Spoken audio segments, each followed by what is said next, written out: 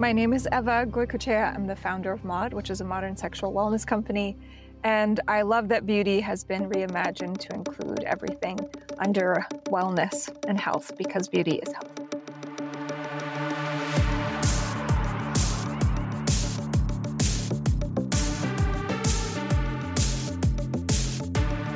From New York City, you're listening to Beauty is Your Business, covering the intersection of innovation and business in the beauty industry.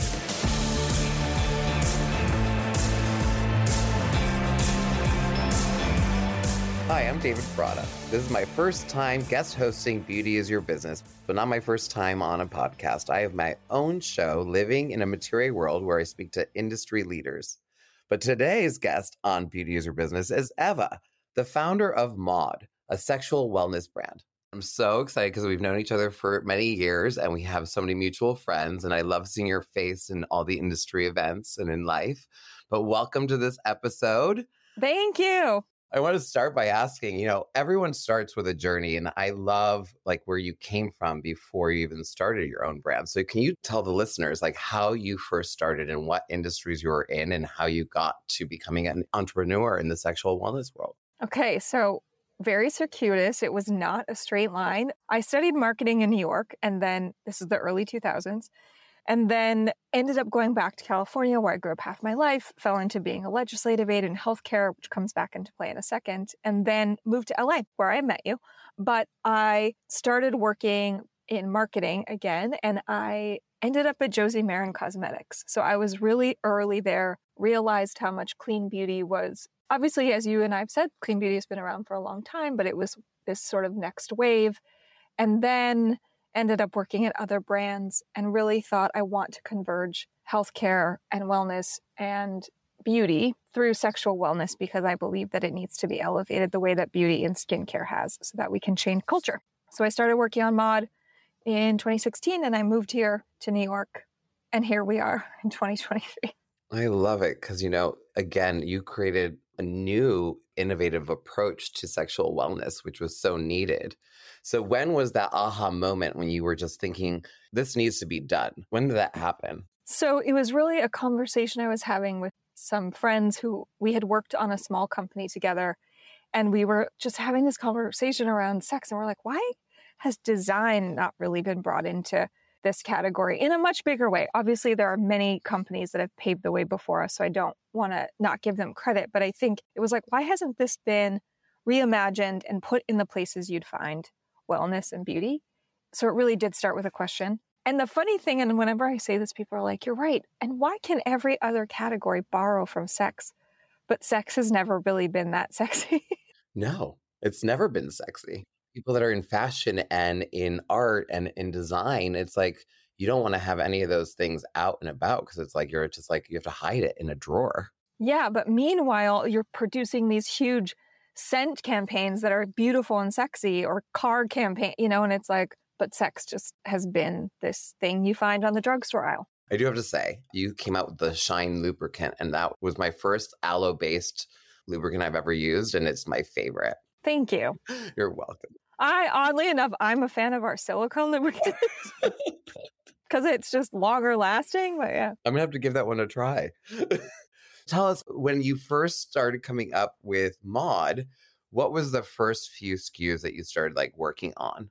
So we launched with this idea that if you did not put products together, you were going to be seen as a hero product brand. In this category, it's very fractured. So you find sex toys in some places and lube in others and condoms, et cetera. So we were why don't we bring together the basics? So we launched with the Vibe, 2 lubricants, the ones we just mentioned, and condoms, and then a little quickie kit. And it was these are beautiful basics meant for everyone. And that actually really did foundationally set the tone for how people perceive Maude.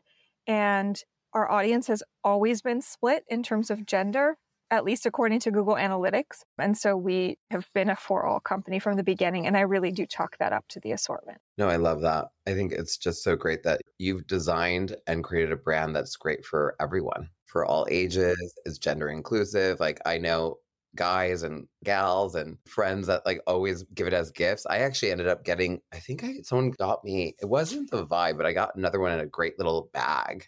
as a gift for a holiday. I just love that people like, because you've made it a category that's giftable. I also love searching it on your site for your bundles because you make it easy. So for the listeners, when you were creating this brand, what were like the obstacles you came across like early on? I think the first thing was I moved to New York and I raised venture capital. I don't think that venture capital is for everybody. I don't think it's for every business. But in this case, really high minimum order quantities, a very big category, needs a lot of firepower. And so I raised money. That was incredibly hard. I was in rooms where people thought, this is great. You're absolutely right. The category needs change, but how are you going to do this? This is like a David and Goliath story, right? So that was the first thing, was just raising capital. I think the second thing, which we didn't even know at the time, was how difficult it would be to market, where we were going to get, Facebook wasn't going to let us say certain terms, and we weren't going to be able to work with certain banks. And it was like all of these restrictions because there's a lot of vice clauses. And so there's been hurdles every single step of this damn journey. It's like always, it's nonstop either as an entrepreneur and as a business, or you're still having them, even you've had so much success after launching. So when did that moment where you went from the first initial like raising and figuring out how to market the brand, but like when did you have that aha moment where you knew that the brand had legs and it started to grow? It actually was before we launched. So like a year before launch, we put up a survey, no visuals, just tell us how you feel about this category. And we got back 650 answers in like a week and a half. And it was ages 18 through 80 something. And everyone said the same thing. They're like, I don't like the brands in the space. I don't identify with them. I see these as commodities. Like it's quite explicit, or it's ugly, or it's not inclusive. I was like, wait a second. They're writing the script for us. This is exactly what we thought this company should be. And they're saying that back to us. So then when we launched, we already had a couple of press hits before with like renderings. And then when we launched, it felt like there was already momentum. It didn't feel like it was just a quiet launch. It felt like something happened. And what we had told all these people that took the survey is that we would send them products. So then they started to get their product and they were like, oh my God, it's a real thing. So I'm curious to know, when they started receiving the products that you sent them, what were the top reviews you were getting from them? Well, they all got quickie kits. So it was more like, this is super cute. I can take this with me traveling. Like, this feels modern and easy to use. Not everybody uses condoms and not everybody uses lubricant. But I think that they felt like they were a part of something new. They were a part of it, maybe the next chapter in this category. And there was just so much support. So, and then our launch press was in Vogue. So it was like, oh, hey, this is real. And this is our stamp of approval. So it was such a funny, crazy, exciting time. How amazing. Because you started, it was in 2018, correct? Yeah, we launched in 2018. Now here we are in 2023. So how incredible. What was the next category after we launched Vibe and the lubricants and the condoms? What was the next few SKUs that you added to the assortment? So then we started going into what we say is like mood setting and body. So we launched the Burn Massage Candle at the end of 2018. I think that was actually this marquee moment of saying, Maude thinks of sex as intimacy. And we actually went from a tagline of sex made simple to a tagline of modern intimacy, which makes more sense now. Yeah. And then we went into body products the next year and travel size everything. And, eventually we went into more devices. And then, recently last year we went into supplements. We have one hero supplement. And so we really focus on 4 key areas, which is scent, sex, grooming and body, and supplements. And so it's this holistic approach to intimacy. And what are those supplements that are the top sellers? I'm just curious. There's a male and female libido, and we did it based off of really like your hormonal profile. But we realized that there's actually an opportunity maybe to reformulate it so that it's something that everybody can take. So we're in the process of thinking through that, because we have always been gender inclusive and we do want to really stick to that DNA. And it's mostly because we think sex is for people. Your gender and your sexuality are not always the same thing, right? They're connected, but you might present one way and you might like other things. You'd never know. So this idea was like really create something that everyone can use. And this has been one of them where we've been rethinking maybe the approach a little bit. I love that. And I love that you created these massage candles that you can pour on your partner and have an intimate evening or afternoon. I was talking about it yesterday in my office. I was like, I need to order some of those. We'll send you some. David, just ping me. And everyone in the office started laughing. They're like, we don't want to know that about you. I'm like, I know. There's a lot of TMI around this office too. I think what you've created is something where people can feel more comfortable about speaking about this category and speaking about their sexual wellness. Because I love that it's fallen into the beauty, lifestyle, wellness world because it is wellness and you have to really take care of all levels of your life that way. And so when you launched, who were your top retail partners? Who was your strategic business partners that you kind of launched with? So the funny thing was, and this is not where I necessarily saw us at first, it's just we had a lot of hurdles. I mean, it wasn't even hurdles. It was more like we had to evolve a bit. But we originally were in Revolve and Urban. And the idea for them was like, oh, this, young people really understand sex. And so we're going to launch with you. And Maude isn't a Gen Z focused brand at all, but they were willing to take the risk on the category first. And then we started getting into department stores and then this year we launched as the first ever sexual wellness brand at Sephora US. Congratulations. I'm so Thanks. excited for you guys. That's incredible. It's been incredible. And I still think there needs to be so much more growth in the category for it to actually really have a statement in the store. But I do think that we'll get there. I mean, for all the reasons that I just said in terms of getting this kind of company off the ground, it is hard. So people are trying to build new brands in this space, but it's just a really tough journey. It is. And not many people are cut out for it. You certainly are. I mean, I feel like being 40, I'm like, I don't care what people think. I just have to go forward. Yeah, exactly. You have to power through. And it's like, this is also a question I always ask. So for advice for younger entrepreneurs that are starting out, like, how did you get through all those obstacles? What did you do for yourself to get through it all? How did you take care of Eva? Tell me. Well, I think the first thing that I did was every day ask myself, do I really believe in this? Like, do I believe that the world needs this? I think, obviously, and I don't want to go off track here, but we've seen a lot of venture-backed businesses fail. We've seen a lot of that perspective around growth at all costs. It's not working anymore. People are having to build real businesses. But what that does is that forces the entrepreneur to think like, am I in this for the right reasons? Because the chances of you exiting, it's like winning the lottery, honestly. It's better to build something you want to work on every single day of your life, no matter how it goes, whether you're a team of 2 or a team of 200. So that's how I got through it, was saying like, do you believe in Maude? Do you want to work here? If this was a tiny business forever, would you want to work here? Absolutely.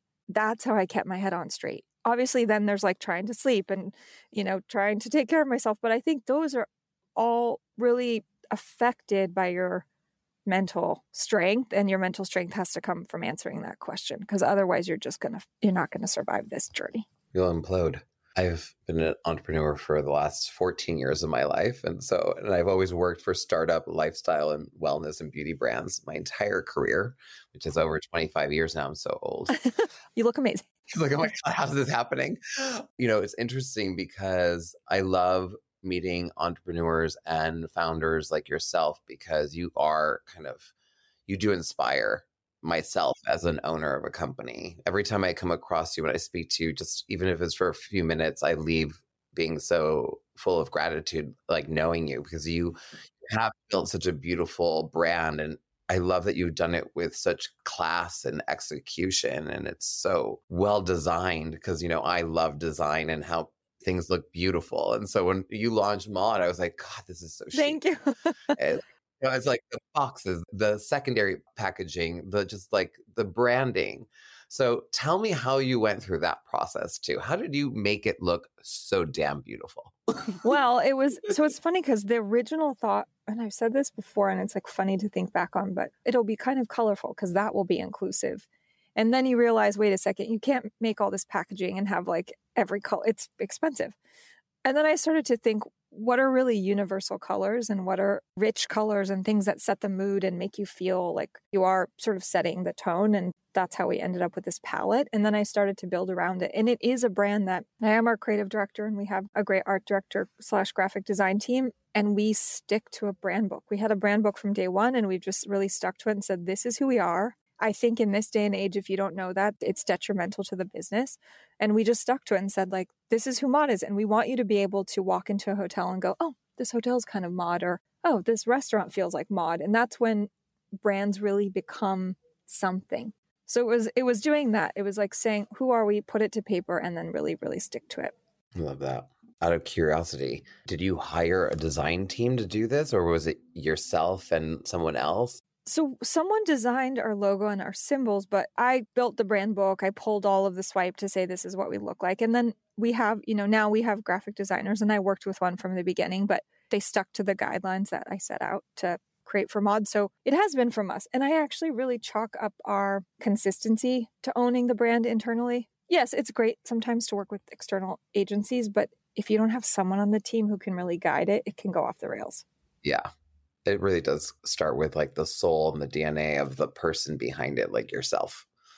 It does. When I look at the packaging, it does feel like you, because I always say a brand needs to look and feel like the founder, because it can't have that disconnect. For me, when I'm looking at brands, that's when I can see the beginning of success, when it does feel like the person's DNA, but in a product.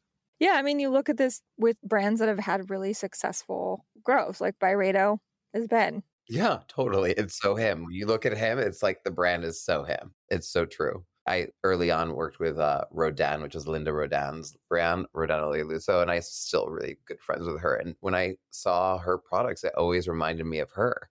It was so chic and clean, and if it could only talk, because she has a truck driver's mouth, but like still, you never think that, but like you're like, wow, I love all the swearing. It like makes me smile. She fills me with joy as well.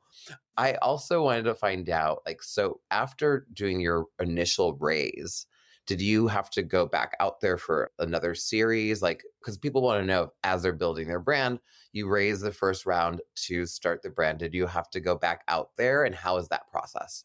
Yeah, I'm on my 5th round. Wow. Yes. It's a lot. I mean, the interesting thing was it was a very different time 5 years ago. 5 years ago, you were built for high, fast growth with no profitability. That was not a word that anyone used. When you take venture capital, there's an expectation that you're going to run. And they don't really care if you run into the wall. Like, they just want you to run because that's what it takes. We always say this, but it's true. Like, they know that 9 of their 10 horses are going to fall out of the race. It's not great. It's not really set up to be, it's not the type of funding you want if you think that like this is something you want to hold on to forever, truly. Or, if you have other options, someone can write a check for you that's not a venture capitalist. Like, great. I did not have that option. So I don't have that option either, so I'm there with you. yeah, it's like I needed investors. My grandma wasn't trying to like send me money for condoms. Like, that wasn't going to happen. So raising is interesting. It's like you are doing a deal. I don't want to say a devil because we have really amazing investors, but you're certainly like, you are giving something up. So if anyone is interested in raising, first of all, there's a lot of things before you ever decide to raise it you have to think about. Is it a big enough market? Have there been exits in your category? It was interesting. I just read a report on investment in CPG and consumer, and 55% of the respondents, who are all investors, said the thing that they invest in is the founding team. And we could have a whole nother conversation around like if it's equal, if everyone gets a fair shot, because certainly they don't. But I think the odds are against you. So you have to be really, really ready to make a case for why you want funding and why it makes sense. It's good to know. It's good for the listeners to know too, because it doesn't just take the first round of investment to keep a business like this going, because it's like you need to keep growing, and to scale, it costs a lot of money. It costs a lot of money, especially with physical product. And you can't get to that next place. Like, it's essentially like a relay. You're like running to then get to the next place, to then hit the next milestone, and then raise again. That's how it's built. Now, luckily, things are changing a bit, and we have investors who are like, we're in this for the long haul. You have a great VC. I know they only do it with the best brands. And so they know that you have a special brand and a great idea and a great concept. Your space is not as crowded because you have the hottest brand in the category. Which is a good thing and a bad thing. It is, because it's a lot of pressure too. But like, it's a lot of pressure. And then when you talk about just the business of beauty, and you know this better than anyone I know, curation and merchandising is so important to a brand's success. And when you're the only brand or you're one of few, it's like, are we telling the right story on the shelf? Does this get lost in translation? Yeah, absolutely. I actually, when I look at your categories, I think you've built them so strong. I'm just like, out of my curiosity, I always love knowing, as a business owner, out of all the categories that you've created for your brand, is sex the biggest one, or is it body, or is it your travel? Like, what category makes up a lot of your business? Sex makes up about 75% of the business. But the issue with that is like, yeah, it's great, but you're also where you are in retail becomes limited. Who's going to sit next to you becomes limited because there's not many brands, especially, what we say, and you know this language. We're a prestige sexual wellness brand. There are many mass, there are many drug brands. There's a couple of luxury brands, but there's really very few prestige. So I am like, okay, what do I need to do here? Do I need to go build a couple more brands? Like, how do I move this along? I love the idea of your body and also now with all your supplements because it becomes even more of a lifestyle. And I think that you chose such a great name for your brand because it's Maude and it is a modern lifestyle for a modern concept. I could keep going for days. And I'm sure Cholito, who's like my original like madman in the office, he should have been in advertising guru, like in his own like space. Well, when you're in his house, it feels like, you're in a different time and an element. So like, you created such a great name. And so you can go off into the body and into the supplements. And I love that your supplements, they're like gummies, right? They're like chewable.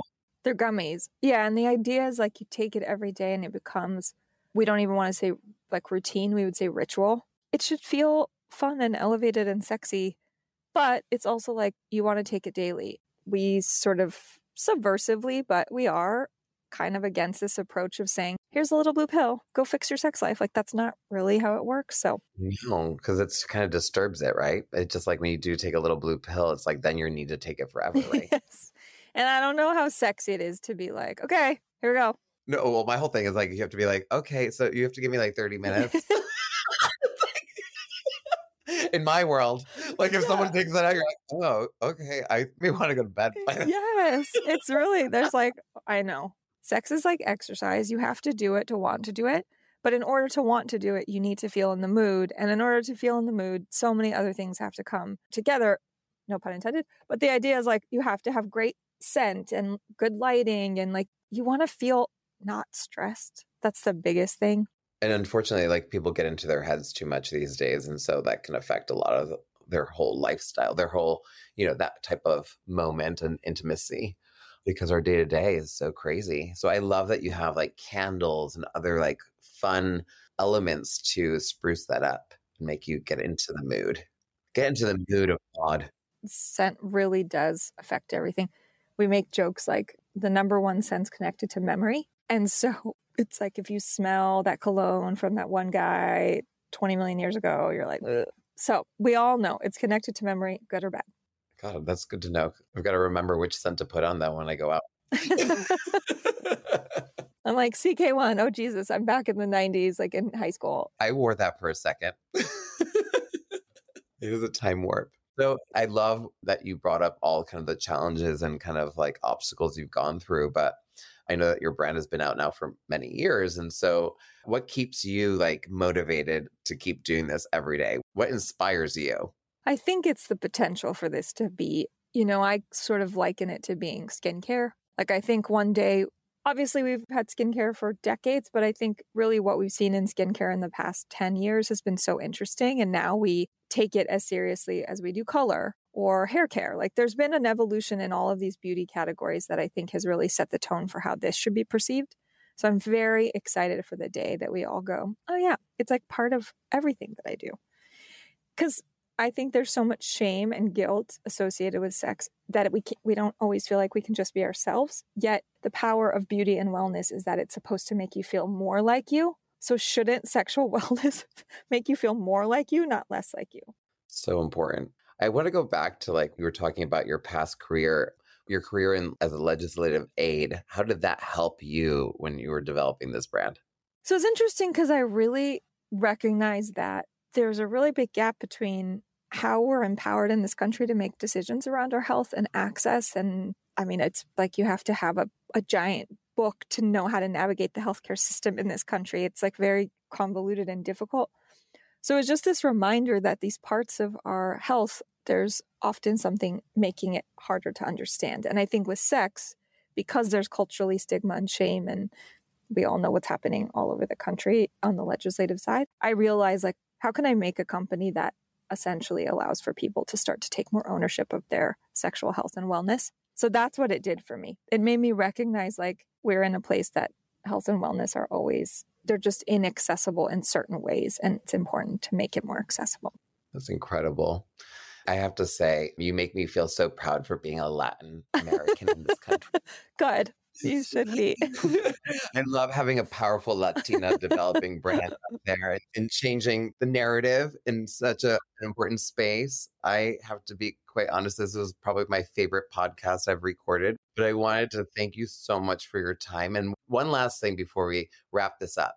What is your words of advice to anyone starting their own business? I mean, I'll say it again, which is like, really ask yourself, is this what you want to be doing every single day, whether it's sunny or raining, figuratively and literally, because that's the only thing that's going to get you to the next place. And I think people often they romanticize the journey, and honey, it is not always pretty.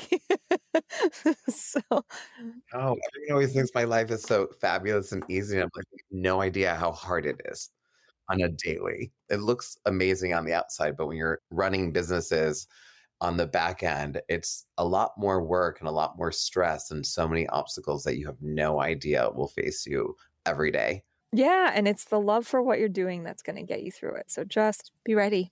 I love that you love what you're doing, and I love that you inspire everyone around you daily.